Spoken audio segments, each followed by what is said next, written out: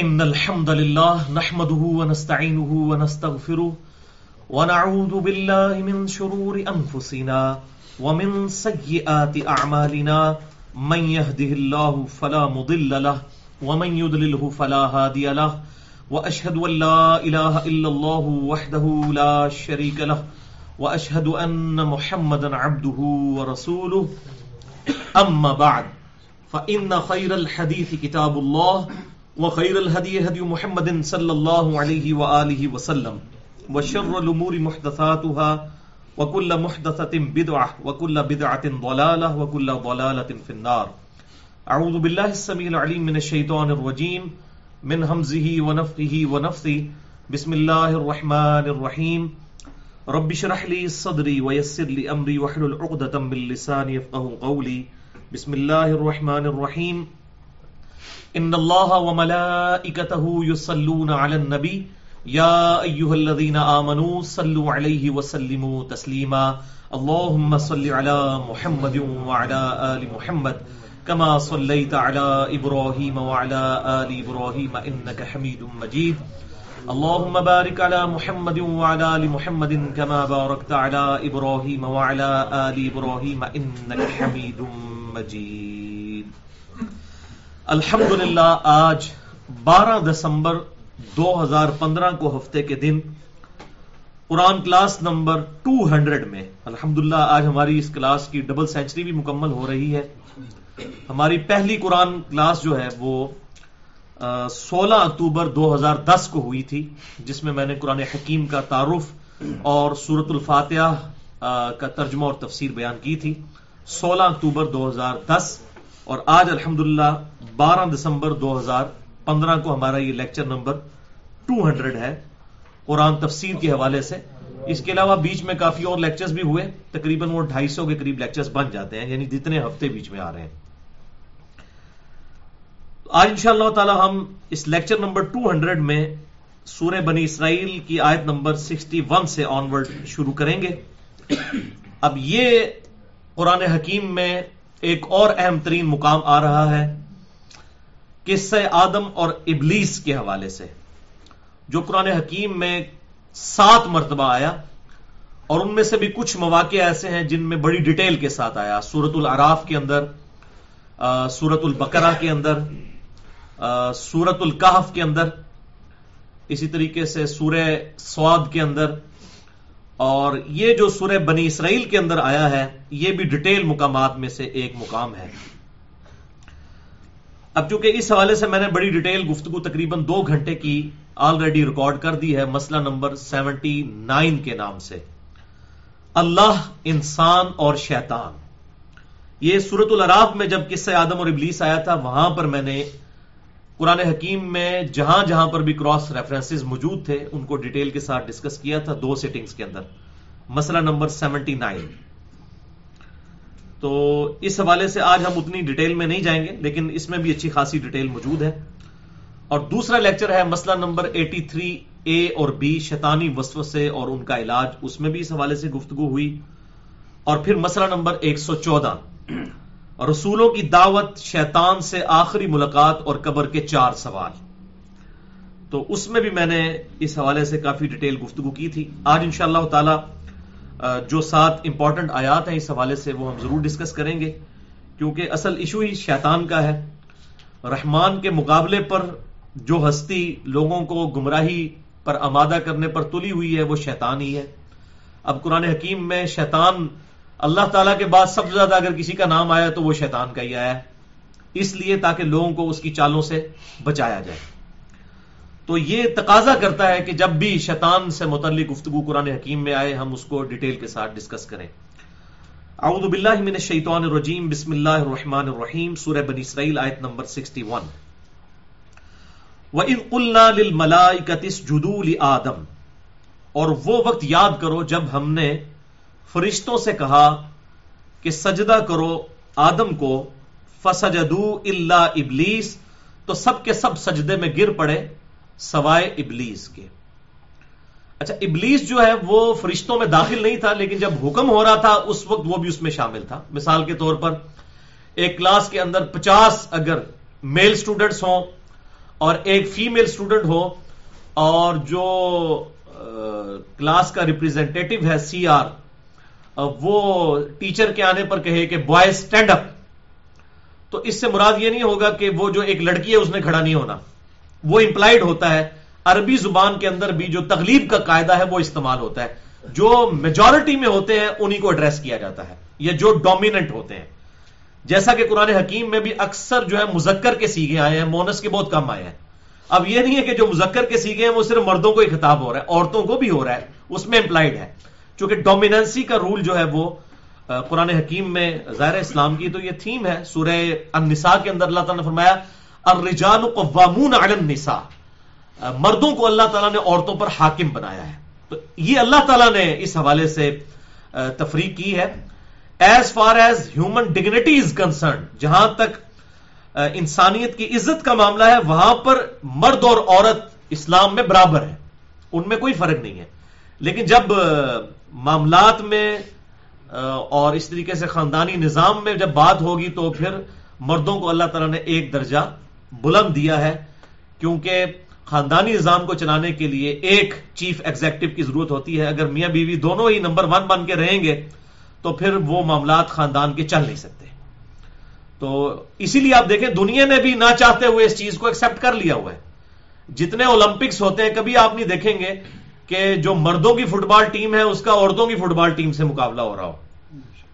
عورتوں کے مقابلے عورتوں کے ساتھ ہو رہے ہوتے ہیں، مردوں کے مردوں کے ساتھ. یعنی وہ اس چیز کو سمجھتے ہیں کہ مرد اور عورت کے اندر فرق ہے. تو ہیومن ڈگنیٹی جو ہے وہ برابر ہے. بلکہ اسلام میں اگر مجھ سے آپ پوچھیں تو شاید عورت کا کچھ درجہ مرد سے زیادہ ہی ہے ہیومن ڈگنیٹی کی. یہاں تک بات ہو، مطلب یہ صحیح بخاری میں حدیث باپ کے بارے میں نہیں آئی، ماں کے بارے میں آئی کہ جنت ماں کے قدموں کے نیچے ہے. تو اسلام نے عورت کو بہت عزت دی ہے. لیکن جہاں خاندانی ادارے کی بات ہوگی وہاں پھر مرد کی ڈومیننسی ہوگی، کیونکہ معاشرتی معاملات میں مرد کو ایکسپوئر زیادہ ہوتا ہے. اسی لیے عورت کو بغیر ولی کے نکاح کی اجازت نہیں ہے، اس کا نکاح ہی باطل ہے. لیکن مرد جو ہے وہ بغیر ولی کی بھی اس کے اپنے سرپرست کی اجازت کے بغیر بھی نکاح کر سکتا ہے. تو اس کے اندر امپلائڈ تھا کہ وہ فرشتوں کے ساتھ اس شیطان کو بھی حکم تھا، ورنہ اگر اس کو حکم نہ ہوا ہوتا تو وہ فوراً کہہ دیتا کہ مجھے تو حکم نہیں ہوا. اب یہاں آپ دیکھیں گے کہ باقاعدہ اس نے ڈیبیٹ کی ہے کہ میں نے سجدہ کیوں نہیں کیا. قرآن حکیم میں 7 دفعہ قصہ آدم اور ابلیس آیا، لیکن 6 جگہ پر یہ ٹروتھ ریویل نہیں ہوا کہ آخر شیطان نے سجدہ کیوں نہیں کیا. جبکہ اللہ تعالیٰ تو قرآن حکیم میں بار بار یہ بات ارشاد فرماتا ہے کہ فرشتے انسان اور جن پھر بھی اللہ تعالیٰ کی نافرمانی کرتے ہیں، لیکن فرشتے اللہ تعالیٰ کی نافرمانی نہیں کرتے.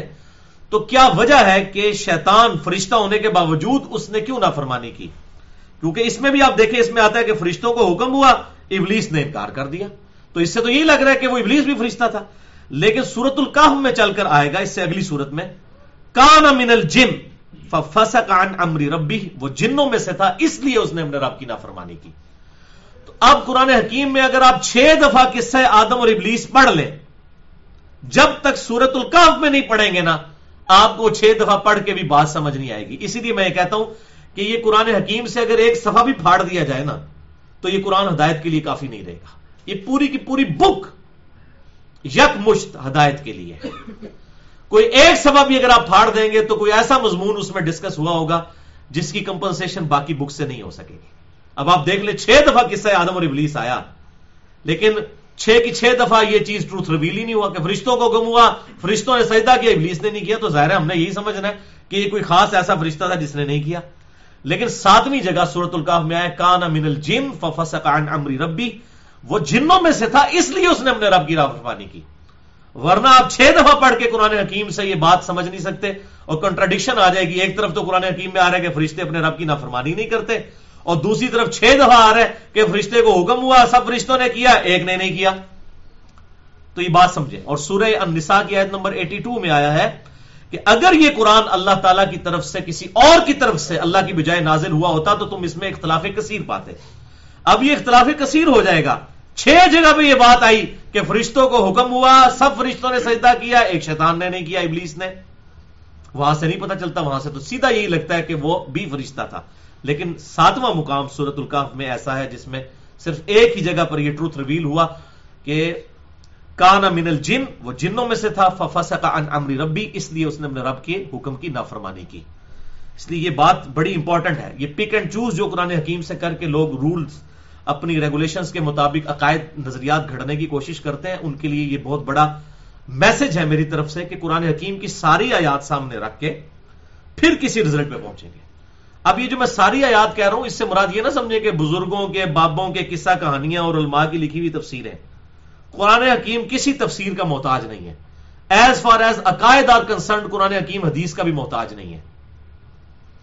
یہ قرآن کا عیب ہو جائے گا اگر یہ کسی چیز کا محتاج ہو. قرآن حکیم کا موضوع ہے عقیدہ. عقیدہ قرآن کے اندر موجود ہے. قرآن کو کسی بھی حدیث کی ضرورت نہیں ہے اپنے عقائد کو بریف کرنے کے لیے. ہاں، جن چیزوں کی طرف خود قرآن نے دھکیل دیا، لقد کان لکم فی رسول اللہ اسوۃ حسنہ، رسول اللہ صلی اللہ علیہ وسلم کی زندگی میں تمہارے لیے بہترین نمونہ ہے. اور من یطع الرسول فقد اطاع اللہ، جس نے رسول اللہ کی اطاعت کی گویا اس نے اللہ کی اطاعت کی. جن معاملات میں قرآن ہمیں دھکیلتا ہے سنت کی طرف وہ تو ٹھیک ہے، اور وہ قرآن کا ٹاپک بھی نہیں ہے. مثلا قرآن کا یہ ٹاپک نہیں ہے کہ نماز کا طریقہ کیا ہے، یہ عقیدے میں داخل نہیں ہے. عقیدے میں یہ چیز داخل ہے کہ نماز فرض ہے. وہ قرآن حکیم میں کم از کم 700 مقامات پہ اس کے اوپر زور دیا گیا. تو یہ جو بعض اوقات لوگ ایگزیجریشن کرتے ہیں، جی قرآن میں سے حدیث جو ہے نماز کا طریقہ نکال کے بتائے، بھائی قرآن کا یہ ٹاپک ہی نہیں ہے. جب اس کا ٹاپک نہیں ہے تو قرآن پاک پہ کوئی اس طریقے سے بلیم نہیں لگا سکتا. یہ اسی طریقے سے بلیم ہے کہ آپ بیالوجی کی بک میں کہیں کہ جی جو ہے وہ فورتھ آرڈر ڈیفرنشیل ایکویشن کا ذکر بیالوجی میں کیوں نہیں موجود ہے، وہ میتھمیٹکس کا سبجیکٹ ہے، وہ الگ سے. تو قرآن حکیم کا ٹاپک ہے عقیدہ، اس لیے قرآن حکیم میں عقائد بالکل کلیئر کٹ آئے ہیں. قرآن حکیم نہ کسی حدیث کا محتاج ہے، نہ کسی بزرگ کے قول کا محتاج ہے، نہ کسی محدث کا محتاج ہے. یہ دو گتوں کے اندر ایک محفوظ کتاب ہے، یہ بالکل پرفیکٹ کتاب ہے. تو بعض لوگ حدیث کی حجیت کے اوپر بحث کرتے ہوئے اس حد تک غلو میں چلے جاتے ہیں کہ وہ قرآن حکیم کو بھی حدیث کے انڈر لے آتے ہیں. اور کچھ لوگ جو ہیں وہ 2 ہاتھ آگے بڑھ جاتے ہیں، وہ کہتے ہیں نہیں ہمارے بزرگ بابے جو ہمیں بتائیں گے نا اس کے مطابق ہم نے قرآن کو سمجھنا ہے. اور یہ اکثر مجھے لوگ کہنا چاہیے ہر آیت کا ایک شان نزول بھی ہوتا ہے. او بھائی، شان نزول جو بھی ہو آیت کا، اس سے قرآن حکیم میں کوئی فرق نہیں پڑتا. قرآن حکیم میں رولز بیان ہوئے ہیں، وہ رولز جو ہے وہی ہمارے لیے پرفیکشن ہے. مثال کے طور پر یہ ٹریفک سگنل کا جو قانون بنایا گیا کہ گرین بتی کے اوپر آپ نے گاڑی چلا دینی ہے اور ریڈ بتی کے اوپر آپ نے روک دینی ہے، اس کا شان نزول جو بھی ہو اینڈ رزلٹ یہی رہے گا. یعنی دنیا میں کہیں یہ نہیں ہوگا کہ گرین بتی کے اوپر آپ نے رک جانا ہے اور ریڈ پہ چلنا شروع کر دینا، یہ ہوگا؟ تو اس کا شان نزول کیا تھا کہ یہ ریڈ کلر کیوں رکھا گیا، اس کے لیے گرین کلر کیوں رکھا گیا، اس سے کوئی فرق ہی نہیں پڑتا. اینڈ رزلٹ یہ ہے کہ گرین پہ آپ نے چلنا ہے، ریڈ پہ آپ نے رکنا ہے. ہو سکتا ہے کسی کے دماغ میں ریڈ کلر وہ انہوں نے بلڈ کی وجہ سے رکھا ہو کہ خطرے کا نشان ہے، گرین کلر جو ہے وہ گرینری کی وجہ سے، پلانٹ کی وجہ سے رکھا ہو. اس کی آپ جتنی بھی مرضی توجیحات پیش کریں، اس کا اینڈ رزلٹ یہ نہیں نکلے گا کہ آپ نے ریڈ کے اوپر چلنا ہے اور گرین پہ رکنا ہے، یہ نکلے گا نہیں. اسی طریقے سے قرآن حکیم میں جتنی بھی آیات بیان ہوئی ہیں، اکثر لوگ جب ان کے عقیدے کے خلاف ہوتی ہیں وہ کہتے ہیں شان نزول تک ہو. اور بھائی ایاک نعبد و ایاک نستعین اگر آیا ہے نا، اے اللہ تیری ہی عبادت کرتے ہیں، غائب میں مدد کے لیے صرف تجھی کو پکارتے ہیں، ایک تو ظاہری اسباب ہو تو ٹھیک ہے، وتعاونوا علی البر والتقوی ولا تعاونوا علی الاثم والعدوان. لیکن ایک ہے غائب میں پکارنا، صرف اللہ ہی کو پکارتے ہیں، تو اس کا شان نزول جو بھی ہو اینڈ رزلٹ یہی ہوگا. اگر شان نزول سے یہ کوئی سمجھتا ہے کہ اس سے کوئی یا علی مدد یا شیخ عبد القادر جیلانی مدد یا رسول اللہ مدد اسے ثابت کرے گا تو وہ کسی بھول میں ہے. قرآن حکیم میں جو بات آئی ہے آخری صفحے تک اس کے خلاف کوئی بات نہیں آئے گی. شان نزول جو بھی ہو اس سے فرق نہیں پڑتا. یہ نہیں ہو سکتا کہ شان نزول کو آپ لے کے تو قرآن کے روز کو ہی بدل دیں گے، اینڈ رزلٹ وہی رہے گا. کتاب فصلت آیات، یہ کتاب وہ ہے جس کی آیات اللہ نے تفصیل کے ساتھ کھول کر بیان کر دی ہے.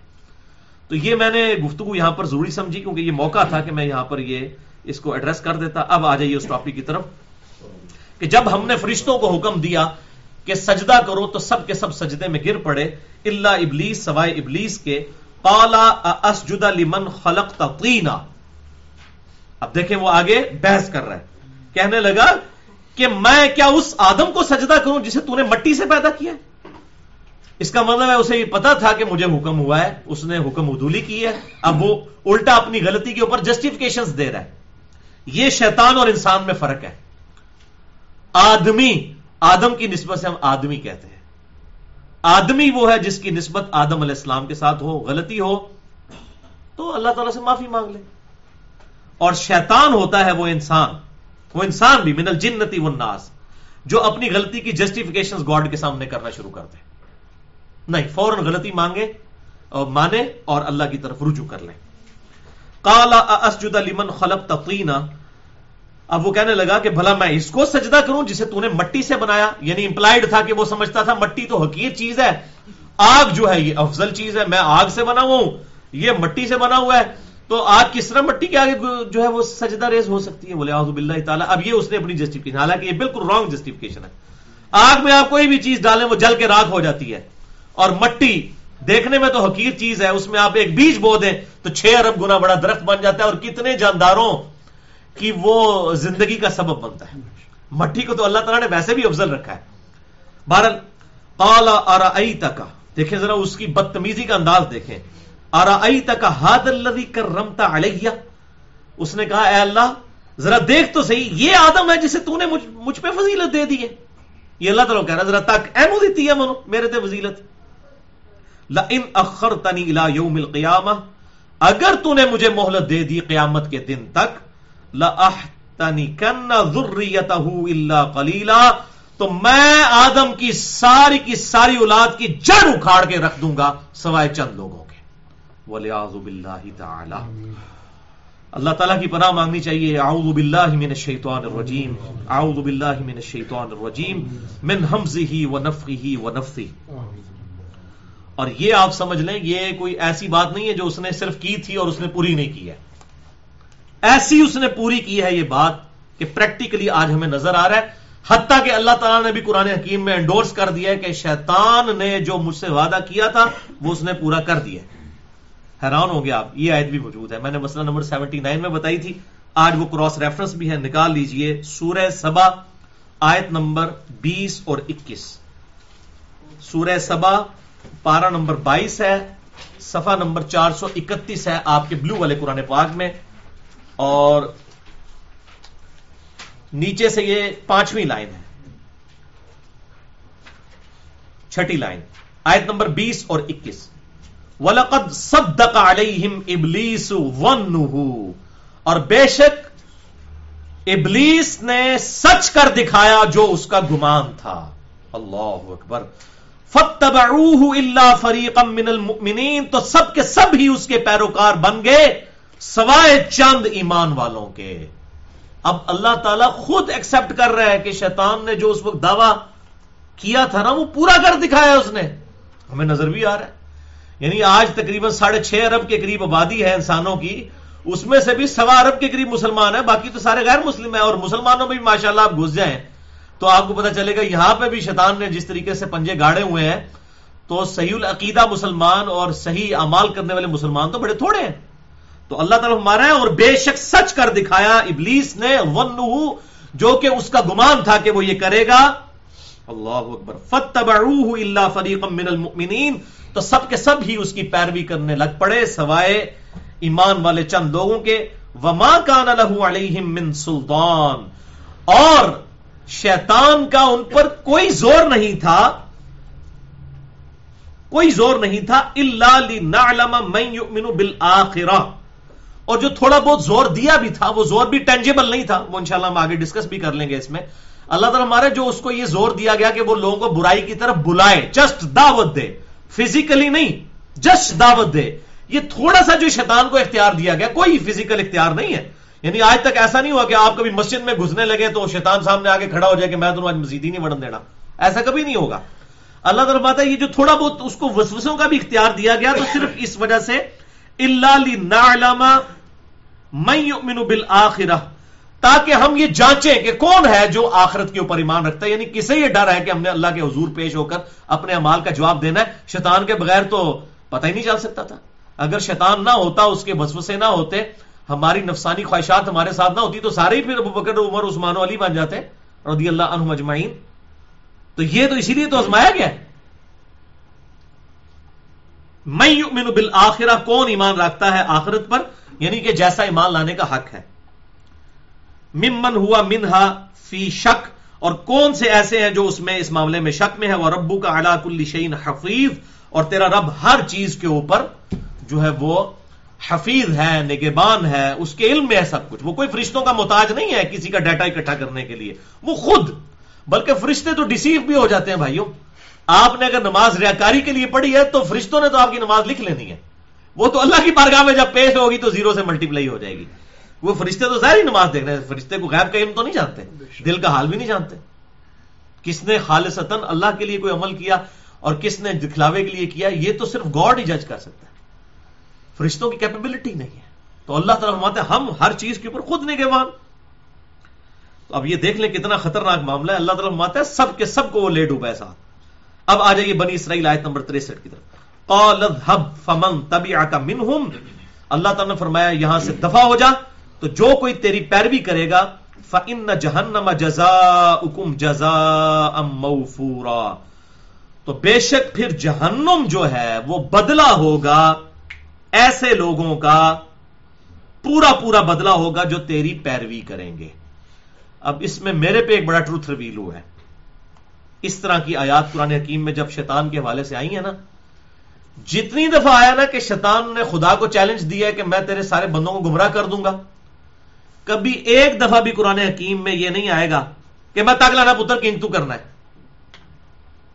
یہ نہیں آیا.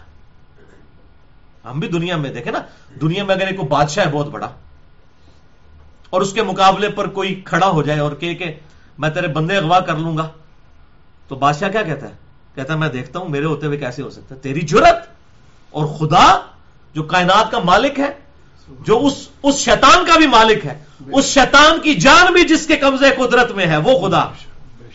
اس کو جب شیطان یہ چیلنج دے رہا ہے کہ میں تیری ساری کی ساری اس آدم علیہ السلام کی نسل کو ہی اغوا کر لوں گا، اللہ تعالیٰ نے آگے سے یہ نہیں کہا میں حفاظت کر لوں گا. اللہ تعالیٰ نے سیدھا اپنا فتویٰ سنا دیا ہے. کیا؟ قال اذهب فمن تبعك منهم. فرمایا ادھر سے دفع ہو جا جو تیری پیروی کرے گا. فإن جہنم جزاؤکم جزاء موفورا. تو بے شک جہنم ہی پھر اس کی پوری پوری سزا ہوگی جو تیرا پیروکار بن جائے گا. میں کسی دی کوئی گارنٹی نہیں لئی ہوئی بھائی، کوئی گارنٹی نہیں کسی دی. جو تیرے پیچھے چلے گا دوزخ ہی جائے گا. میں نے کسی کی کوئی گارنٹی نہیں لی ہوئی. یہ اللہ تعالیٰ نے واضح اعلان فرما دیا اور یہ بڑا خطرناک معاملہ ہے. اللہم اجرنا من النار، اللہم اجرنا من النار، اللہم اجرنا من النار. اصل میں یہ ہے خدا کی بے پرواہی. وہ کہتا ہے جب میں نے اتنا کچھ کھول کھول کر بیان کیا، میں نے اپنے پیغمبر بھیج دیے، میں نے اپنی کتابیں نازل فرما دی، اب بھی کوئی بندہ ہدایت پر نہ آئے تو جائے دفع ہو دوزخ میں، مجھے کیا پرواہ ہے. تو یہ جو خدا ہمارے سوسائٹی کے اندر خدا جو جن لوگوں کا کانسیپٹ ہے نا خدا کے بارے میں، وہ ایسا خدا ہے جو قرآن کے اندر وہ خدا نہیں ہے، وہ لوگوں کا بنایا ہوا خدا ہے. قرآن کا جو خدا ہے نا وہ بے پرواہ ہے. وہ کہتا ہے میں نے ہدایت واضح کر دی ہے، جو ہدایت کی پیروی کرے گا وہ کامیاب ہو جائے گا، اور جو اس کی نافرمانی کرے گا اس کتاب کی اور پیغمبروں کی جائے دفع ہو جائے دوزخ میں. میں نے اس کو زبردستی کو نہیں بچانا. اگر زبردستی بچانا ہوتا تو اس طرح کی مخلوق تو اللہ نے پہلے ہی فرشتے بنائے ہوئے. یہ تو انسان ایسی مخلوق ہے جو اپنی چوائس سے اپنے خدا کو چوز کرے گی. اور میں کہتا ہوں انسانیت کی سب سے بڑی خوبی یہ ہے بھائیو، اللہ اکبر، انسان کے پاس سب سے بڑا ایسٹ یہ ہے کہ وہ اپنی مرضی سے اپنے خدا کو چوز کرتا ہے. واللہ یہ خوبی وہ ہے جو جبریل کے پاس بھی نہیں ہے. واللہ جبریل نے اپنی چوائس سے خدا کو چوز نہیں کیا. وہ بائی ڈیفالٹ، جسے ہم اپنی وہ کمپیوٹر کی لنگوسٹک میں کہتے ہیں بائی ڈیفالٹ، وہ غلطی کر ہی نہیں سکتا. لیکن یہ انسان کو اللہ تعالیٰ نے اتنی بڑی دولت دی ہے کہ وہ اپنی مرضی سے انا ہدیناہ السبیل، بے شک ہم نے ہدایت کا راستہ واضح کر دیا ہے، اما شاکرا و اما کفورا. چاہو تو شکر گزاری کی روش اختیار کرو، چاہے نہ شکری کرو. لیکن اس کا یہ مطلب نہیں جو مرضی کرو اینڈ ایک ہوگا، نہ نہ نہ نہ، اینڈ میں ایسی کی تیسی پھر جانی ہے نافرمانوں کی. دنیا میں کلی چھٹی ہوگی. اسی لیے سورۃ البقرہ میں آپ دیکھیں کہ جب قصہ آدم اور ابلیس آیا چوتھے رکوع کے اندر، تو وہاں پر جب آدم علیہ السلام کو حکم ہوا کہ آپ جنت سے نکل جائیے، تو وہاں پر کیا ارشاد فرمایا؟ قُلْ اهْبِطُوا مِنْهَا جَمِيعًا. ہم نے فرمایا کہ اے آدم اور ساری اولاد جو ان کی پشت میں تھی قیامت تک آنے والی، تم سب کے سب زمین پر اتر جاؤ. فَإِمَّا يَأْتِيَنَّكُم مِّنِّي هُدًى. اب جب کبھی کوئی ہدایت کی بات کتاب میری طرف سے تمہاری طرف آئے گی، فمن تبع ہدایا فلا خوف علیہم ولا هم يحزنون، تو جو اس کتاب کی پیروی کریں گے نہ انہیں کوئی خوف ہوگا نہ کوئی غم ہوگا. اور پھر ساتھ ہی سائملٹینیس کنٹراسٹ بھی آ گیا کہ جو کتابوں کی اور پیغمبروں کی پیروی نہیں کرے گا اور اللہ تعالیٰ کی آیات کا کفر کرے گا، والذین کفروا وکذبوا بآیاتنا، جو کفر کریں گے اور جھٹلا بھی دیں گے. یعنی مسلمان کفر تو نہیں کر رہے لیکن جھٹلا رہے ہیں، یہ بات یاد رکھیں. غیر مسلم تو قرآن کا کفر کر رہے ہیں لیکن مسلمان کفر نہیں کر رہے، لیکن وہ کذبوا بآیاتنا تو ہے، یعنی وہ مانتے بھی ہیں اللہ کی کتاب ہے لیکن پھر جھٹلا رہے ہیں، اپنے عمل سے اس کے اوپر عمل نہیں کر رہے. اولئک اصحاب النار هم فیہا خالدون، ان کا ٹھکانہ ہوگا پھر دوزخ، وہ رہیں گے اس میں ہمیشہ ہمیشہ. اور یہی بھی جب سورہ طٰہٰ کے اندر آئی ہے تو اس میں آگے الفاظ ہیں فمن تبع ہدایا، جو ہدایت کی پیروی کرے گا تو وہ نہ گمراہ ہوگا اور نہ ہی وہ شقی ہوگا، نہ وہ بدبخت ہوگا. تو اس پہ بھی میں جملہ بولا کرتا ہوں کہ قرآن حکیم نے بتا دیا کہ بدبخت وہ ہے جو خود بدبختی اپنے لیے کماتا ہے. ولا یشقا، نہ تو گمراہ ہوگا اور نہ وہ شقی ہوگا جو قرآن کی پیروی کرے گا. تو اس لیے اللہ تعالیٰ کی یہ بے پرواہی ہے کہ اللہ تعالیٰ مانتا ہے کہ ٹھیک ہے شیطان جو تو نے گمراہ کرنے کر، تیرے پیروکاروں کو تیرے سمیت دوزخ میں پھینکوں گا، میں نے کوئی کسی کی گارنٹی نہیں لینی ہے، اپنی مرضی سے انہوں نے مجھے چوز کرنا ہے. اور اب دیکھیں کس لیول تک شیطان کو اختیار دیا گیا ہے. اختیار سے مراد ہے دعوت کے حوالے سے، فزیکل اختیار نہیں. میں بار بار ریپیٹ کر رہا ہوں، شیطان آپ کبھی اذان ہو مسجد کی طرف جائیں، کبھی یہ واقعہ رپورٹ نہیں ہوگا نہ آپ کی زندگی میں نہ آپ کے آباء و اجداد کی زندگی میں ہزاروں سال میں کہ کبھی شیطان ٹینجیبل فارم میں فزیکلی سامنے آگے کھڑا ہو جائے کہ آج میں نے تجھے مسجد میں نہیں جانے دینا. اور نہ یہ ہوگا کہ اذان ہو تو آپ کے قدم خود بخود مسجد کی طرف چل پڑے، یہ بھی کوئی نہیں ہوگا. دنیا میں اللہ نے کھلی چھٹی دے دی ہے، تبھی تو ٹیسٹ ہے، ورنہ ٹیسٹ کیسا ہے. تو اب دیکھیں کس لیول تک وہ دعوت دے گا اپنی برائی کی. وَاسْتَفْزِزْ مَنِ اسْتَطَعْتَ، اور تو گمراہ کرنے کی کوشش کر جتنا تو کر سکتا ہے، منہم، ان میں سے، یعنی انسانیت کو جتنا تو گمراہ کر سکتا ہے، انسانیت کو اور جنوں انسانوں دونوں کو، بِصَوْتِکَ، کا اپنی آواز کے ذریعے، وَأَجْلِبْ، اور دعویٰ بول کر، علیہم، ان پر، بِخَیْلِکَ وَرَجِلِکَ، اپنے گھوڑ سواروں اور پیادوں کے ساتھ. اب یہ محاورتاً لفظ استعمال ہوا ہے نا، جیسے جنگ کرنے کے لیے جاتے تھے تو کیا ہوتا تھا، کچھ پیادے ہوتے ہیں جو پیدل چل رہے ہوتے ہیں اور کچھ گھوڑ سوار ہوتے ہیں. تو اللہ تعالیٰ یہ محاورتاً بات ہو رہی ہے کہ جتنے تیرے پاس اپنے لاؤ لشکر ہیں نا، سب سے ٹوٹ پڑ میرے بندوں کے اوپر، لیکن وہ ایک خاص لمٹ سے آگے نہیں جائے گا، دعوت کی حد تک.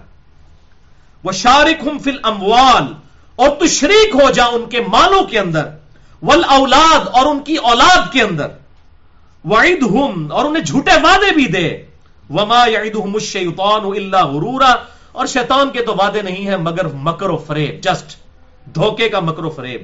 ان عبادی لیس لک علیہم سلطان، لیکن یہ بات یاد رکھیں، بے شک میرے بندوں پر تجھے زور کوئی نہیں ہوگا.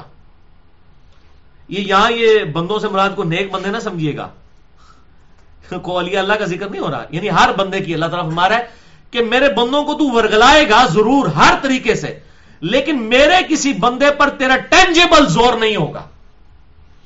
یعنی یہ نہیں ہوگا بہو پھاڑ لے جناب میں تینوں مسیتی نہیں بڑھن دینا، نہ، اس طرح نہیں ہوگا. یہ بات یاد رکھیں، تو جتنے مرضی وسوسے دلائے گا لیکن فزیکل تیرا زور کوئی نہیں ہوگا. اور یہ اللہ تعالیٰ کی کروڑوں رحمتیں ہوں ڈاکٹر اسرار صاحب رحمہ اللہ پر، اللہ تعالیٰ ان کی غلطیاں معاف فرمائے، ان کو نیک کاموں کا اجر عطا فرمائے. یہ ان کو یہ بات سمجھ آئی. باقی تو بےچارے یہ آیات پڑھ پڑھ کے لوگوں کو یہی کہتے رہے کہ اللہ کے نیک بندوں پر زور نہیں ہوگا. تو بھائی نیک بندے اگر زور نہیں ہے تو بدکارانہ کے قصور ہے،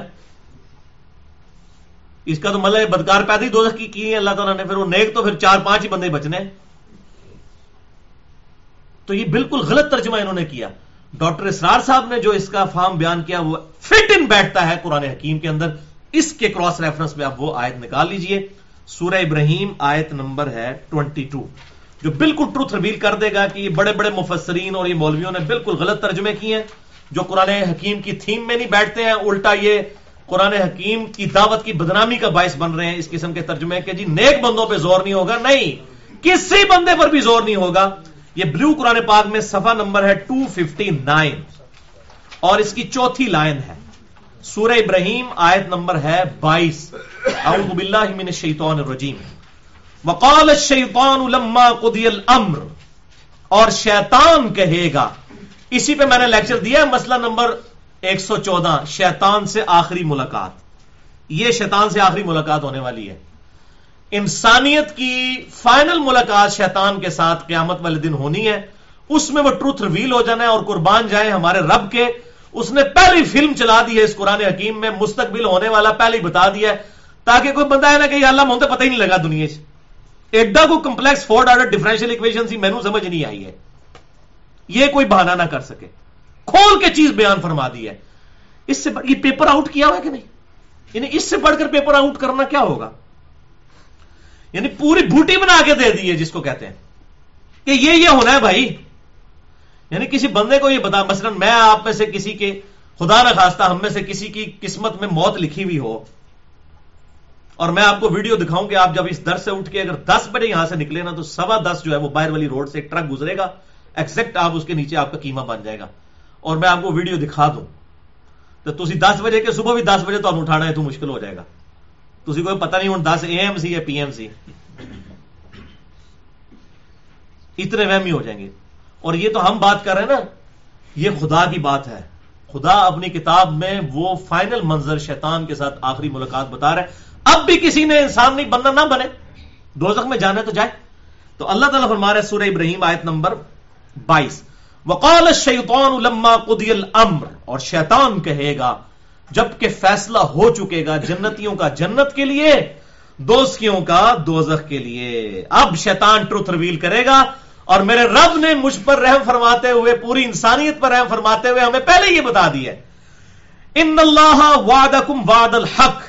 وہ کہے گا کہ بے شک اللہ تعالیٰ نے جو وعدہ کیا تھا دنیا میں وہ تو بالکل سچا کیا تھا. ووعدتکم فاخلفتکم، اور جو میں نے وعدہ کیا تھا میں آج اس کی خلاف ورزی کرتا ہوں. یعنی میں نے کیا وعدہ کیا تھا؟ جو میں نے تمہیں جھوٹی امیدیں دلائی تھی، جو کچھ بھی ہے اللہ تیرے محبوب کی امت سے ہیں، حرام خور ہیں، بے ایمان ہیں، ٹھگ ہیں، بے نمازی ہیں، اسی بندے دا پتر کوئی نہیں پڑھنا، یا اللہ اسی کوئی نہیں، این چیزاں قبول کر لے، جو کچھ بھی ہے تیرے محبوب کی امت سے ہے. یہ شیطان کا وہ وعدہ تھا. اللہ بڑا غفور رحیم ہے. او جی اللہ نو ساڑی نمازاں نہیں چاہیے. او بھائی قرآن میں کہا اللہ نے کہا کہ مجھے آپ کی نمازیں چاہیے؟ اللہ تو کہہ رہے ہیں آپ کو نمازیں چاہیے. حتیٰ کہ سورہ المدثر میں آیا ہے کہ جب دوزخ میں پہنچیں گے ان سے پوچھا جائے گا تم کس وجہ سے دوزخ میں پہنچے؟ وہ کہیں گے قالوا لم نک من المصلین، ہم نماز میں دنیا میں پڑھا کرتے تھے. اندازہ کریں، یعنی نمازیں تو ہمیں ضرورت ہے. یہ جو ہمیں آج کے NGOs اور ماڈرن ڈے اسکالرز یہ بات بتا رہے ہیں جناب اللہ نو ساڑی نمازیں نہیں چاہیے، بھائی یہ تو قرآن کا مقدمہ ہی نہیں ہے. قرآن کا مقدمہ ہے کہ تمہیں نمازیں چاہیے، اللہ کو نہیں چاہیے لیکن تمہیں تو چاہیے. او جی اللہ نے انسانوں کو نمازوں کے لیے نہیں پیدا کیا، بالکل نمازوں کے لیے پیدا کیا. نماز بھی عبادت کا ایک جز ہے، حقوق العباد بھی حقوق اللہ بھی، دونوں کی دونوں چیزیں. کبھی کو پرندہ ایک پڑ سے نہیں اڑ سکتا. اسلام میں دونوں چیزیں، حقوق اللہ بھی حقوق العباد بھی، یہ جوڑا ہے. علم اور عمل یہ بھی جوڑا ہے. دنیا اور آخرت یہ بھی جوڑا ہے. امر بالمعروف و نہی عن المنکر یہ بھی جوڑا ہے. تو ہر چیز اللہ تعالیٰ نے جوڑوں کی شکل میں بنائی ہے. سورہ الذاریات میں ہے کہ ہر چیز ہم نے جوڑوں کی شکل میں بنائی ہے. تو یہ بھی جوڑا ہے اللہ تبارک و تعالیٰ کی طرف سے. دنیا میں دیکھ لیں خیر اور شر یہ بھی جوڑے کی فارم میں. تو اللہ تبارک و تعالیٰ کو ہماری نمازیں نہیں چاہیے لیکن ہمیں چاہیے. باقی اس نے ہمیں حکم تو دیا ہے، حقوق اللہ بھی حقوق العباد بھی، اور دونوں کی پرسش ہونی ہے. نہ ایک ایکسٹریم پہ جانا ہے کہ آپ داڑھی نمازوں کی طرف توجہ دیں اور دوسری طرف بیوی بچوں کے ساتھ آپ برا سلوک کریں، وہ بھی خیر نہیں. اور خالی بیوی بچوں کی خدمات ہی کرتے رہے آپ، اللہ تعالیٰ کی نافرمانیاں کرتے رہے، یہ بھی غلط ہے. تو یہ بیلنس ہے، حقوق اللہ حقوق العباد دونوں پیرلل میں لے کے چلنا ہے، تب اللہ کے حضور کامیابی ہونی ہے. اور یہ تو واضح قرآن حکیم میں فلسفہ بیان ہو گیا، وما خلقت الجن والانس الا لیعبدون. اور ہم نے جنوں اور انسانوں کو نہیں پیدا کیا فقط سوائے اس کے لیے کہ وہ ہماری عبادت کریں. یہ عبادت ٹوٹل اوبیڈینس کا نام ہے، ٹوٹل پیکج ہے. یہ بولین الجبرا ہے 0-1، یا ہے یا نہیں ہے. یہ نہیں ہے کہ ہم روزوں والے خدا کو مانتے ہیں اور نمازوں والے خدا کو نہیں مانتے. اکثر مسلمان وہی ہیں کہ جو روزوں والے خدا کو مانتے ہیں، یعنی رمضان میں روزے رکھتے ہیں، نماز میں بعد میں نماز کو بھی چھٹی اور فارغ. تو وہ ایک ہی خدا ہے، ٹوٹل اوبیڈینس وہ مانگتا ہے. رزق حلال کے معاملے میں بھی اسی طریقے سے، حقوق اللہ کے معاملے میں بھی، حقوق العباد کے معاملے میں بھی، ٹوٹل اوبیڈینس آف گاڈ، یہ ہے عبادہ. تو اسی کے لیے انسانوں اور جنوں کو اللہ تعالیٰ نے پیدا فرمایا. اب یہ شیطان وہ کہے گا کہ میں نے تو اس وعدے کی خلاف ورزی کی، وما کان علی علیکم من سلطان، اور میرے پاس کوئی اختیار نہیں تھا تم پر. یہ وہ جو بات میں کہا تھا، ڈاکٹر صاحب نے صحیح ترجمہ کیا ہے اس آیت کا جو ہم نے پڑھی، ان عبادی لیسا لک علیہم سلطان، بے شک میرے بندوں پہ تیرا زور کوئی نہیں ہوگا. بندوں سے مراد نیک بندے نہیں، پوری انسانیت، نہ کافر نہ مسلمان، کسی پہ زور نہیں ہوگا. یہاں پر وہ بات کھل گئی کہ شیطان قیامت والے دن کہے گا وما کان لی علیکم من سلطان، مجھے کوئی سلطان تم پر زور نہیں تھا، الا ان دعوتکم، سوائے اس کے کہ میں نے تمہیں دنیا میں صرف دعوت دی تھی. او بھائی، دعوت تو شیطان سے زیادہ آپ کو اللہ کی طرف سے روزانہ ریمائنڈر مل رہے ہیں. یعنی اگر آپ کوانٹیفائی کریں تو اگر شیطان کی طرف سے 2 دعوتیں دن میں ملتی ہیں تو خدا کی طرف سے ہزاروں دعوتیں ملتی ہیں. یہ ہر سانس خدا کی طرف سے ایک دعوت ہے. جتنی دفعہ آپ شیشہ دیکھتے ہیں اور اپنی شکل کو بدلے ہوئے دیکھتے ہیں، داڑھی میں سفید بال دیکھتے ہیں، سر کے سفید بال دیتے ہیں، یہ بہت بڑی دعوت ہے. میں تو کہتا ہوں آپ کھانا جب کھا رہے ہیں یہ بھی خدا کی طرف سے دعوت ہے. پیشاب کرنے جاتے ہیں، جو عزت کے ساتھ آپ کے گردوں کو ورکنگ کروا کے آپ کا پیشاب نکلوا دیتا ہے وہ خدا، وہ پیشاب کے اندر بھی دعوت موجود ہے. ہر چیز ریمائنڈر ہے خدا کی طرف سے. پھر روزانہ تقریباً 1.25 لاکھ کے قریب لوگ 24 گھنٹے کے اندر مرتے ہیں. 1 گھنٹے میں 6000 لوگ مرتے ہیں. یہ جو فگرز ہیں، 1 گھنٹے میں 6000 لوگ روزانہ مرتے ہیں، اور یہ 1.25 لاکھ بنتا ہے 24 گھنٹے میں. اور ان 1.25 لاکھ میں سے بھی تقریباً آپ سمجھ لیں تقریباً 30 سے 40 ہزار مسلمان ہوتے ہیں مرنے والے، کیونکہ ہم دنیا کا 1/4 تو ہے ہی ہیں تقریباً. تو 25 سے 30 ہزار تو کہیں نہیں گئے ہیں مسلمان مرنے والے، ان میں سے میں اور آپ بھی ہو سکتے ہیں. تو یہ اتنے بڑے ریمائنڈر ہیں دنیا کے اندر. موت اتنا بڑا ریمائنڈر ہے. پھر ہر وقت اذان کی آواز آنا، یہ بہت بڑا ریمائنڈر ہے. ہر چیز ریمائنڈر ہے. پھر جب انسان کے اوپر بیماری اور پریشانی ہے وہ بہت بڑا ریمائنڈر ہوتی ہے. تو یہ ریمائنڈرز اللہ تعالیٰ کی طرف سے زیادہ آتے ہیں. شیطان تو کبھی کبھار کوئی دل میں خیال بھی ڈالے، اسی وقت خدا کی طرف سے بھی. اور یہ بھی صحیح مسلم میں حدیث ہے کہ اللہ تعالیٰ نے ہر انسان کے ساتھ ایک شیطان اور ایک فرشتہ اٹیچ کر دیا. ایک صحابی نے بڑی جرأت کر کے پوچھا اللہ کے محبوب صلی اللہ علیہ وسلم، یہ صحیح مسلم میں حدیث ہے، شیطانی وسوسے اور ان کا علاج مسئلہ نمبر 83A اور B میں نے مکمل ریفرنسز ان تمام احادیث کے بتائے ہیں. اللہ کے محبوب صلی اللہ علیہ وسلم آپ کے ساتھ بھی کیا ہے؟ آپ نے فرمایا ہاں میرے ساتھ بھی ایک جن شیطان اٹیچ تھا، لیکن اللہ تعالیٰ نے مجھے اس پر طاقت دے دی، اب وہ بھی مجھے نیکی کی طرف ہی مائل کرتا ہے. سوائے ہمارے محبوب صلی اللہ علیہ وسلم کے اور انبیاء کرام علیہ السلام کے کوئی بھی شخص ایسا نہیں ہے جس کے ساتھ شیطان اٹیچ نہ ہو. اسی لیے ہم کہتے ہیں امام اسے بناؤ ما ضل صاحبکم وما غوا، تمہارے نبی نہ کبھی بہکے ہیں نہ کبھی بہرا چلے ہیں. ان کے علاوہ کوئی بھی شخص ہے کہیں نہ کہیں خطا کھا سکتا ہے. اسی لیے ہم یہ کہتے ہیں کہ اماموں کا احترام کریں، لیکن پیروی اور جو تقلید ایک نٹوریس ورڈ ہے، تقلید کہتے ہیں آنکھیں بند کر کے پیروی کرنا. قرآن حکیم میں یہ لفظ نہیں آیا اس حوالے سے کہ کوئی پیروی کرے. نبی صلی اللہ علیہ وسلم کے لیے بھی آیا اطاعت کا لفظ، اتباع کا لفظ، کہ پوری بصیرت کے ساتھ، جیسا کہ سورہ یوسف میں آتا ہے نبی تم فرماؤ میں اور میرے ماننے والے علا وجہ بصیرت اس دین کے اوپر چل رہے ہیں. عقل جو سب سے بڑی دولت اللہ تعالیٰ نے انسان کو دی ہے، پوری بصیرت کے ساتھ اوبیڈینس کرو خدا کی، اس کے نبی صلی اللہ علیہ وسلم کی پیروی کرو. تو ٹوٹل اوبیڈینس اور اطاعت اور اتباع. تقلید کا لفظ ہم اپنے محبوب صلی اللہ علیہ وسلم کے لیے بھی نہیں بولتے، یہ غلط لفظ ہے. اتباع رسول. تو آپ صلی اللہ علیہ یعنی اگر کسی کی آنکھیں بند کر کے پیروی ہو سکتی ہے نا تو آپ صلی اللہ علیہ وسلم کی شخصیت ہے. اس کو بھی کہا گیا کہ آنکھیں بند کر کے نہیں ہے، اس لیے صحابہ کرام سوال بھی پوچھ لیا کرتے تھے اور کلیریفیکیشن بھی ہو جاتی تھی. صحیح مسلم آپ صلی اللہ علیہ وسلم نے ارشاد فرمایا کہ ہاں میرے ساتھ بھی شیطان ہے. یہ حدیث آپ کو مشکات میں بھی شروع میں جو ہے وہ وسوسوں والے چیپٹر میں مل جائے گی، پہلی جلد کے اندر ہی. لیکن اللہ تعالیٰ نے مجھے اس پر قدرت دی اور وہ مطیع ہو گیا، اب وہ بھی مجھے نیکی کی طرف مائل کرتا ہے. بس آپ صلی اللہ علیہ وسلم کے علاوہ کوئی شخص یہ دعویٰ نہیں کر سکتا کہ میں جو کچھ بھی کہہ رہا ہوں وہ حق ہے. ہاں ہم یہ کہتے ہیں کہ ہم جو قرآن و سنت بیان کر رہے ہیں وہ حق ہے، کیونکہ وہ ہماری بات ہی نہیں ہے. یعنی مجھے بڑے لوگ کہتے ہیں اتنے پیشن کے ساتھ علی بھائی بات کرتے ہیں جیسے وہی ٹھیک ہے. اور خدا کے لیے ہم نے کوئی اپنے فتوے پیش کیے ہیں؟ یعنی یہ میں تو بے ایمان ہو جاؤں کہ اگر میں یہ نہ کہوں کہ میں جو قرآن کی آیت پیش کر رہا ہوں یہ ٹھیک نہیں ہے، یہ کہہ دوں اگر میں تو میں بے ایمان ہو جاؤں گا. تو میرے اندر پورا پیشن ہوتا ہے کہ یہی حق ہے. وہ اس لیے کہ کتاب و سنت کے دلائل پہ، نہ کہ میری کو اپنی رائے ہوتی ہے. تو وہ تو میرے ایمان کا تقاضا ہے کہ میں کہوں کہ بالکل یہی حق ہے. یعنی اگر میں دعوے کے ساتھ، جس طرح پچھلی دفعہ وہ کلپ بھی میں نے لادہ سے چڑھا دیا ہے، سنی اور ٹنی کے اندر کیا فرق ہے؟ ٹھیک ہے، سنی وہ ہوگا جو بکش مسلم ہوگا، اور ٹنی وہ ہوگا جو سن سنا کے سنی ٹن ہو گیا ہوئے گا، نان بکش، بلائنڈ، اندھا. تو مسلمان تو پورے دلائل کے ساتھ چلتا ہے. تو وہ دلائل کی بنیاد پہ ہم کہتے ہیں کہ الحمدللہ یہ حق ہے، یہی ٹھیک ہے. جو ہم کہہ رہے ہیں ہم ٹھیک نہیں، بلکہ جس کی بات ہم کر رہے ہیں اللہ اور اس کے محبوب صلی اللہ علیہ وسلم، وہ ٹھیک ہے. اب یہ کہتا ہے شیطان کیا کہے گا کہ سوائے اس کے کہ میں نے تمہیں دعوت دی تھی، الا ان دعوتکم فاستجبتم لی، اور تم نے میری دعوت قبول کر لی. فلا تلومونی ولوموا انفسکم، تو مت آج مجھے ملامت کرو، اپنی جان کو ملامت کرو. یعنی میں پنجابی ترجمہ کر رہا تھا، منو نہ پیٹ آج اپنی جان نو پیٹ، یہ ترجمہ بنے گا. مت مجھے ملامت کر، آج اپنی جان کو ملامت کر. اچھا، دنیا میں لوگ شیطان کو ملامت کرتے رہتے ہیں، شیطان نے یہ کام کروا دیا، شیطان نے. میں جناب چیلنج کرتا ہوں، اگر آج گورنمنٹ آف پاکستان یہ اناؤنسمنٹ کرے کہ جو شخص فجر کی نماز مسجد میں تکبیر اولیٰ کے ساتھ پہلی صف میں پڑھے گا، فی فجر کی نماز اسے 1,00,000 روپیہ دیا جائے گا، تو دنیا کے سارے شیطان مل کے نا ایک بندے کی فجر نہیں چھڑوا سکتے.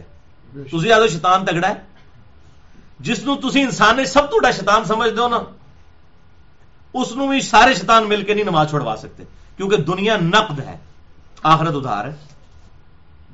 اور دوسری صف والے کو 50,000، تیسری والے کو 25,000، پہلی صف سے جھگڑے شروع ہو رہے ہیں. لوگ نے جناب عشاء پڑھ کے ہی بیٹھ جانا ہے، نیند نہیں پڑھنی شوق سے. اور اس کا سائملٹینیس کنٹراسٹ، اگر گورنمنٹ کی طرف سے یہ اناؤنسمنٹ ہو کہ جس شخص نے کل فجر چھوڑی اس کو فجر سے لے کر ظہر تک ایک 10x10 کے کمرے میں بند کر دیا جائے گا، جس میں کوئی زیادہ نہیں 1,000 کوبرا سانپ ہوں گے، 1,000 بچھو، 1,000 کن کھجورے ہوں گے، بس فجر سے ظہر تک تھوڑا سا وقت ہی گزارنا ہے. یہ جو کہتے ہیں نا جی پھیرا ہی لگے گا جنت دا، دوزخ دا پھیرا ہی لگے گا پھر جنت ہی پہنچ جانا. اے پھیرا لگے گا جی جناب فجر تو لے کے ظہر تک. اور حکومت ایک بندے کے ساتھ یہ کر کے اس کی ویڈیو بھی ذرا چلا دے میڈیا میں کہ یہ کل یہ ہم نے کیا، یہ آپ کے ساتھ بھی کرنا ہے اگر فجر کی نماز رہ گئی تو کیا خیال ہے کسی کی رہ جائے گی؟ دونوں اعتبار سے آپ دیکھ لیں تو یہ بالکل قرآن حکیم کا جو معاملات ہیں یہ ہماری پریکٹیکل لائف میں فٹ ان بیٹھتے ہیں. تو یہ شیطان کہے گا مت پٹ منو، آج اپنی جان نو پیٹ. فلا تلومونی، مت ملامت کر مجھے، ولوموا انفسکم، اپنی جانوں کو تم لوگ ملامت کرو. ما انا بمصرخکم وما انتم بمصرخی، نہ آج میں تمہاری فریاد رسی کر سکتا ہوں نہ تم میری فریاد رسی کر سکتے ہو. والعیاذ باللہ تعالی، یعنی شیطان سیدھا سیدھا جنہوں کہتے ہیں نا ہاتھ چوک دے گا کہ بھائی میں کچھ نہیں کر سکتا. تو اب اگر ادھر بھی کچھ کر سکتا ہے ادھر بھی کچھ نہیں وہ کر سکتا سوائے دعوت کے.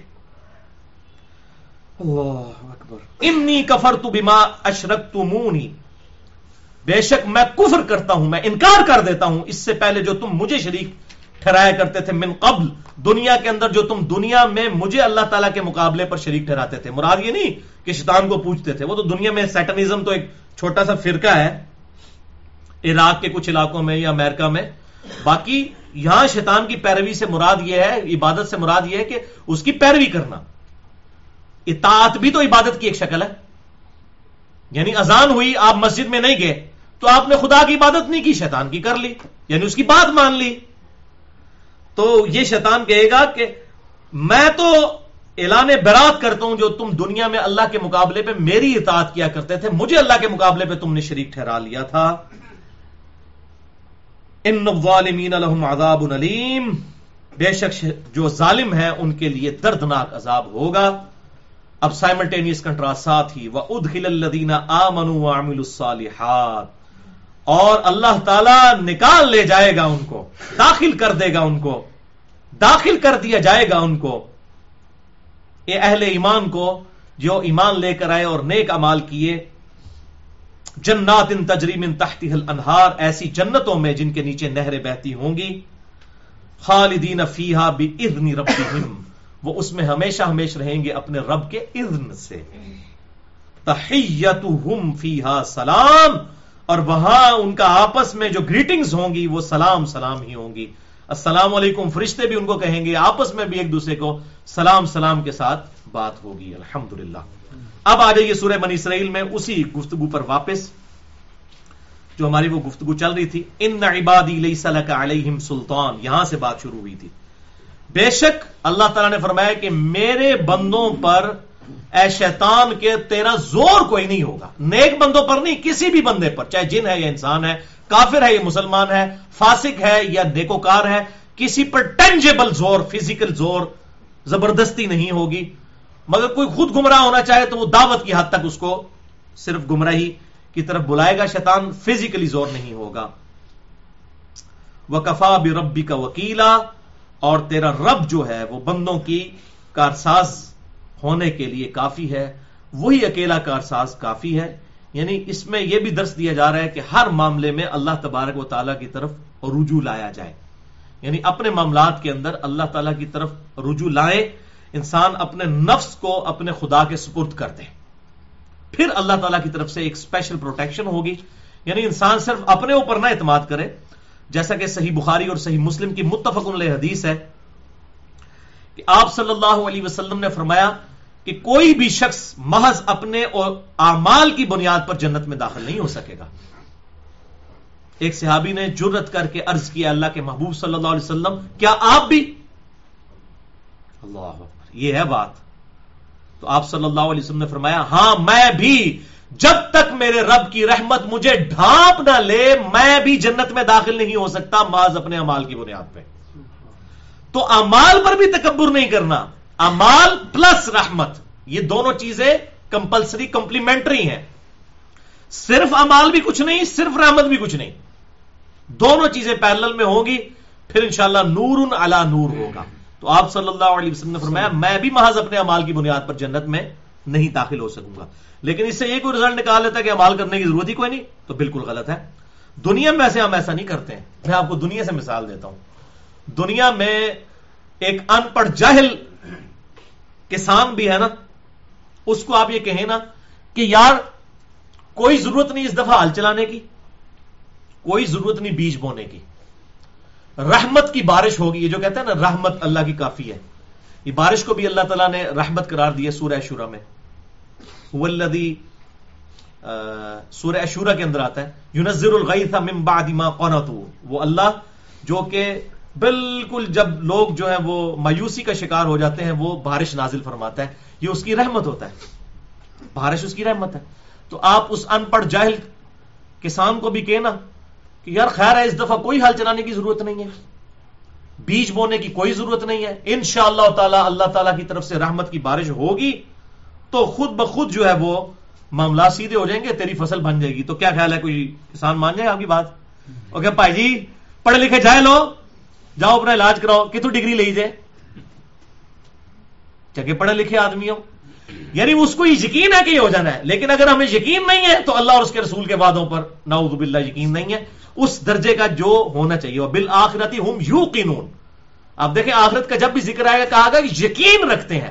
آخرت میں ایمان کافی نہیں ہے, آخرت کے لیے یقین کا لفظ, کیونکہ یقین ہوگا نا واللہ پھر انسان اللہ تعالیٰ کی نافرمانی نہیں کر سکتا.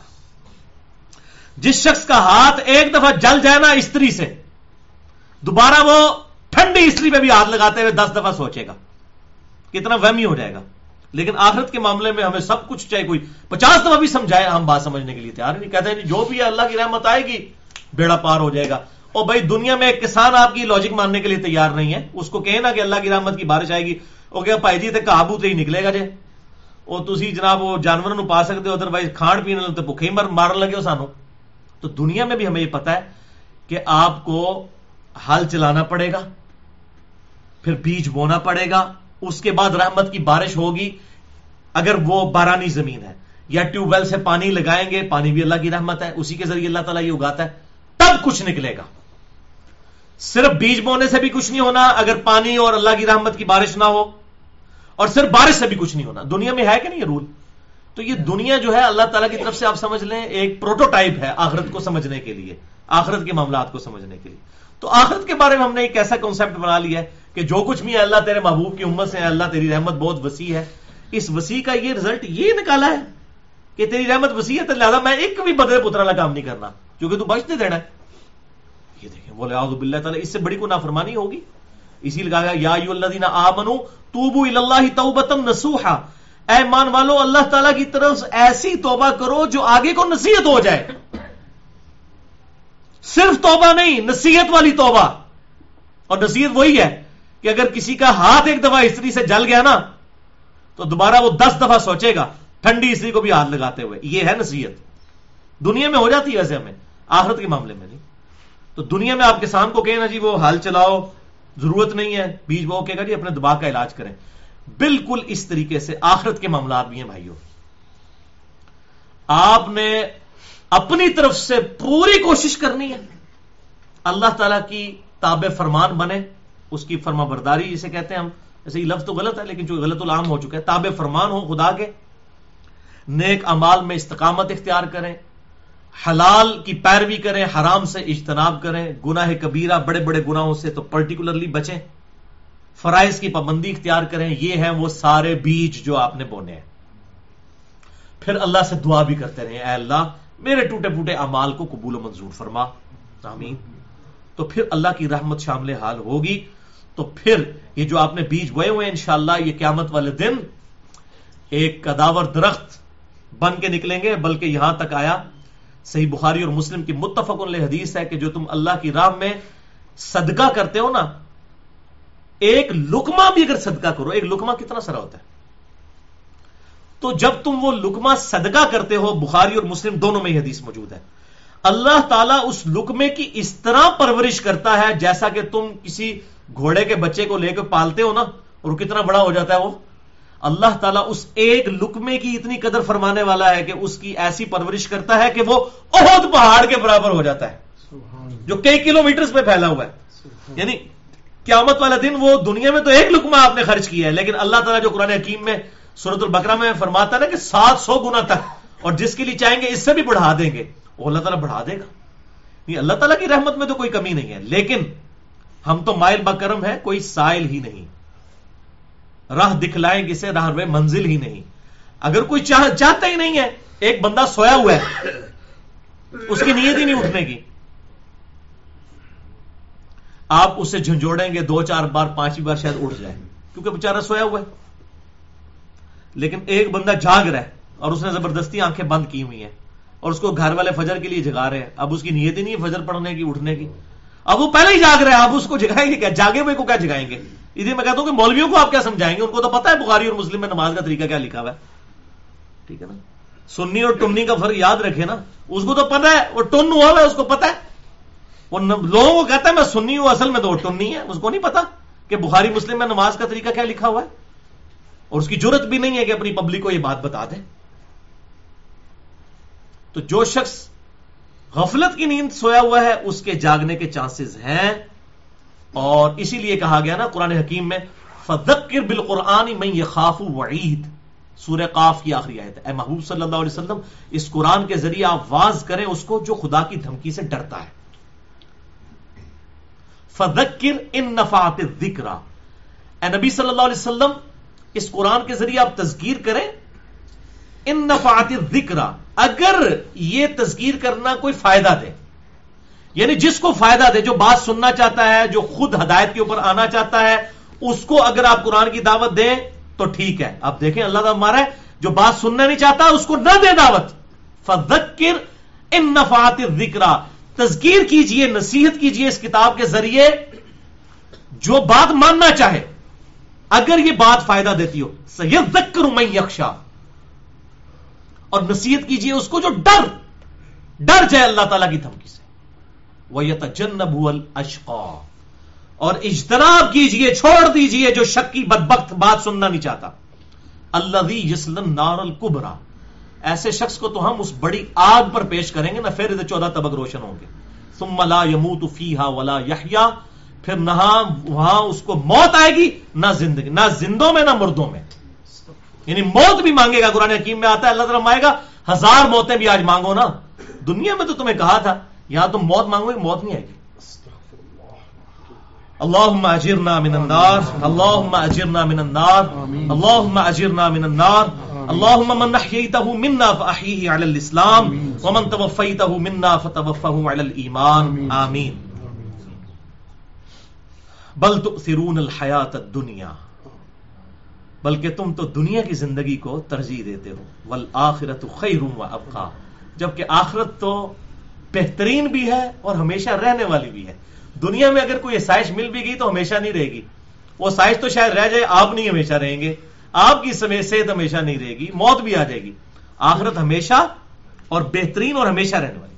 ان ھذا لفی الصحف الاولی، یہی ایک کانٹے کی بات تھی جو اگلے صحائف میں بھی تھی، صحف ابراہیم و موسیٰ، چاہے وہ موسیٰ علیہ السلام کے صحائف ہوں یا ابراہیم علیہ السلام کے صحائف ہوں، اللہ تعالیٰ نے ان پورے صحائف کا نچوڑ ایک یونیورسل ٹروتھ میں، جسے ہم کہتے ہیں نا، وہ پرانے زمانے میں بھی وہ جو بچپن میں ہم پڑھتے تھے سٹوریز، تو اس کے اینڈ پہ ایک مورل لیسن ہوتا تھا کہ اس سٹوری سے مورل لیسن یہ مل رہا ہے، یونیورسل ٹروتھ، ایک عالمگیر سچائی۔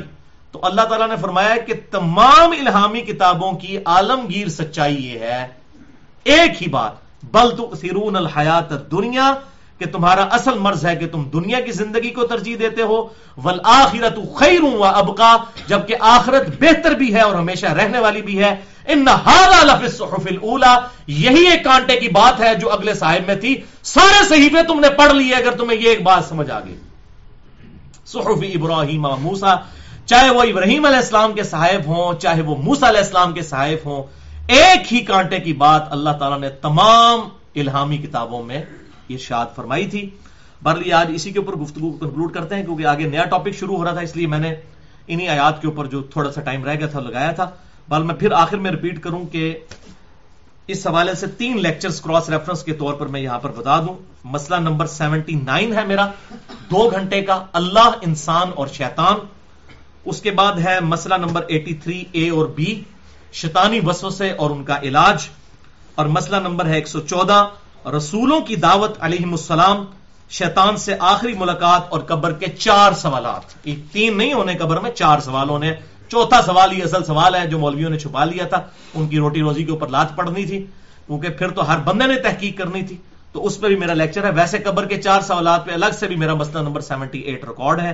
اللہ تعالیٰ سے دعا ہے جو حق بات میں نے کہی اللہ تعالیٰ ہمارے دلوں میں راسخ فرمائے، اگر جس بات نے میرے منہ سے کوئی غلط بات نکل گئی تو اللہ تعالیٰ ہمارے دلوں سے محو کر دے، ہمیں کتاب و سنت کی تعلیمات پر عمل کر کے دوسرے بھائیوں تک پہنچانے کی توفیق عطا فرمائے۔ سبحانک اللہم و بحمدک، اشہد ان لا الہ الا انت، استغفرک و اتوب الیک، وما علینا الا البلاغ المبین۔